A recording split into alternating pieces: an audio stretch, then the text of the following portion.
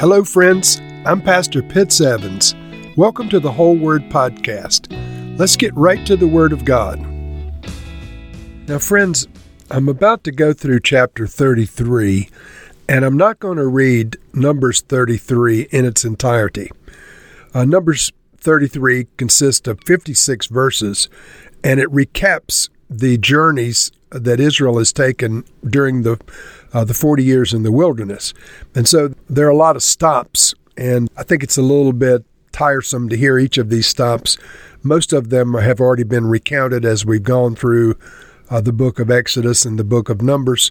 In other places, they've been listed, and many of them will be mentioned again in Deuteronomy. So just in an effort to keep this flowing in a good way, I'm going to read certain excerpts, but I'm not going to read the entire chapter.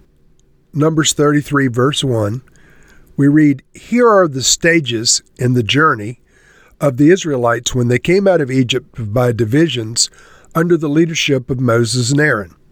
Verse 2, "At the Lord's command, Moses recorded the stages in their journey." So everything that's in this chapter is listed by Moses. Continuing, "This is their journey by stages. The Israelites set out from Ramesses on the 15th day of the first month, the day after the Passover.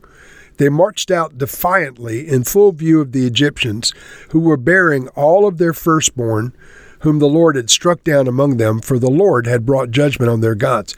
And so this chapter begins with the Exodus from Egypt. Next come 42 different stops listed in the order in which they camped out. And so verse 5 through 49 includes 42 stops listed in order. Then verse 50. Verse 50 and following gives the conditions for the distribution of the promised land and the acquisition of the promised land as the Lord had directed them.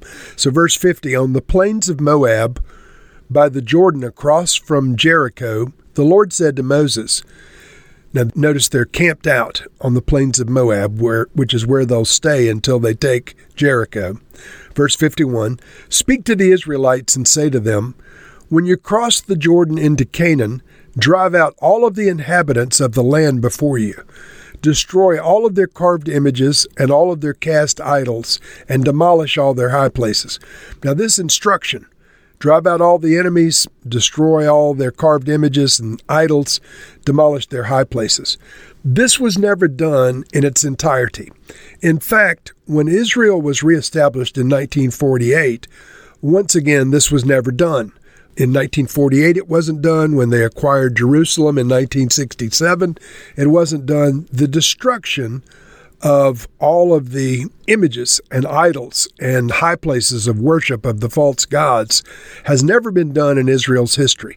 It was commanded here, but it's one of the things that remains undone. And then verse 53, the Lord said, "Take possession of the land and settle in it, for I have given you the land to possess." Now, friends, this seems a little strange. The Lord says, "I've given you the land." But what they see is people that are living there that they have to fight. In other words, the Lord says it's a done deal. I've given you the land. But the Israelites say, well, wait a minute. You've given it to us, but now we've got to go and fight for it. There's a battle, or many, many battles that will take place before we actually acquire the land that you say you've given us. So what's the workaround with this? What's the dichotomy between the two viewpoints? Well, heaven's viewpoint was that it was a done deal. God was with the Jews, and if they would be obedient, they would indeed take the land to possess all that he had assigned to them as the promised land in the promises made to Abraham, Isaac, and Jacob, and continuing down to this generation we're reading about now. So the possession of the land was settled in God's eyes as long as they were obedient. In the eyes of the people, there were tremendous obstacles and opposition. And so for us as Christians in our generation, there are many, many promises in the Scripture that the Lord has given us. We call them precious promises. But many of these promises we have yet to acquire and walk in. I submit to you, friends, that it's going to take a fight. Salvation's a free gift. But the rest of our inheritance often requires that we struggle and press in to acquire all that the Lord has done for us. Back to this chapter 33, in verse 54 we read, "Distribute the land by lot according to your clans. To a larger group, give a larger inheritance. To a smaller group, a smaller one. Whatever falls to them by lot will be theirs, distributed according to your ancestral tribes. And you may recall in the book of Numbers, there were a census taken that would identify the size of the different clans. And so, for example, Judah was the largest clan. They would have access to the larger piece of land. And in the case of tribes that were about the same size, they would draw lots for who got what. Verse 55. Now, the Lord gives this very specific instruction in verse 55 concerning the inhabitants of the land. He says, if you do not drive out the inhabitants of the land, those you allow to remain will become barbs in your eyes and thorns in your side. They will give you trouble in the land where you live. And so this expression, barbs in your eyes and thorns in your sides, or thorns in your flesh, was applied to those that were in opposition to the Jews, the inhabitants of the land that were allowed to remain. So very clear instructions. Drive out all of the current residents. You're not supposed to keep them hanging around. You're supposed to drive them out.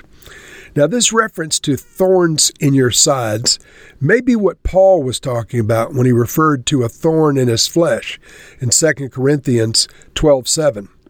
Paul wrote, because of these surpassingly great revelations, therefore, in order to keep me from becoming conceited, I was giving a thorn in my flesh, a messenger of Satan to torment me. So the thorn in the flesh that Paul was referring to may have been some of the inhabitants of the land that were in opposition to his teachings, in opposition to the gospel. It's a possibility. But in the case of the Jews, any of the previous occupants who remained would continue to give them trouble. And we know that historically they did not drive them all out, and indeed this came true. They did continue to give them trouble. And then finally, this chapter ends in verse 56. The Lord says, if you don't drive them out, then I will do to you what I had planned to do to them. In other words, this is a mandate that comes with consequences, and the instructions they were given, if they were not fulfilled, would ultimately result in their rejection from the promised land by God. And sadly, we know that that happened.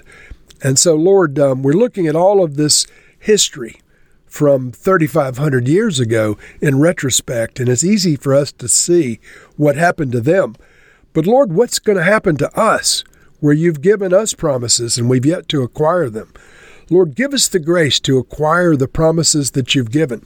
Even though we may see opposition, and in some cases we can't see anything but the problems, Lord, help us to acquire our spiritual inheritance in Christ. God, don't drive us out of the promised land of God.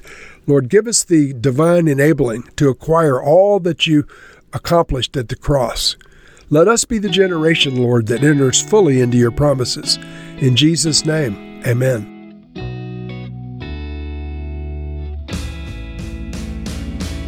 Thank you for listening to this episode of The Whole Word. It was brought to you by Whole Word Fellowship and the Northern Virginia House of Prayer. If you were encouraged, please share our podcast with your friends. We'd also appreciate it if you'd hit subscribe in your favorite podcast app and take a few moments to write a review. If you'd like more information on our church and our ministry, you can go to wholeword.net or wholewordpodcast.com for more information. Thank you again, and may the Lord Jesus bless you today and always.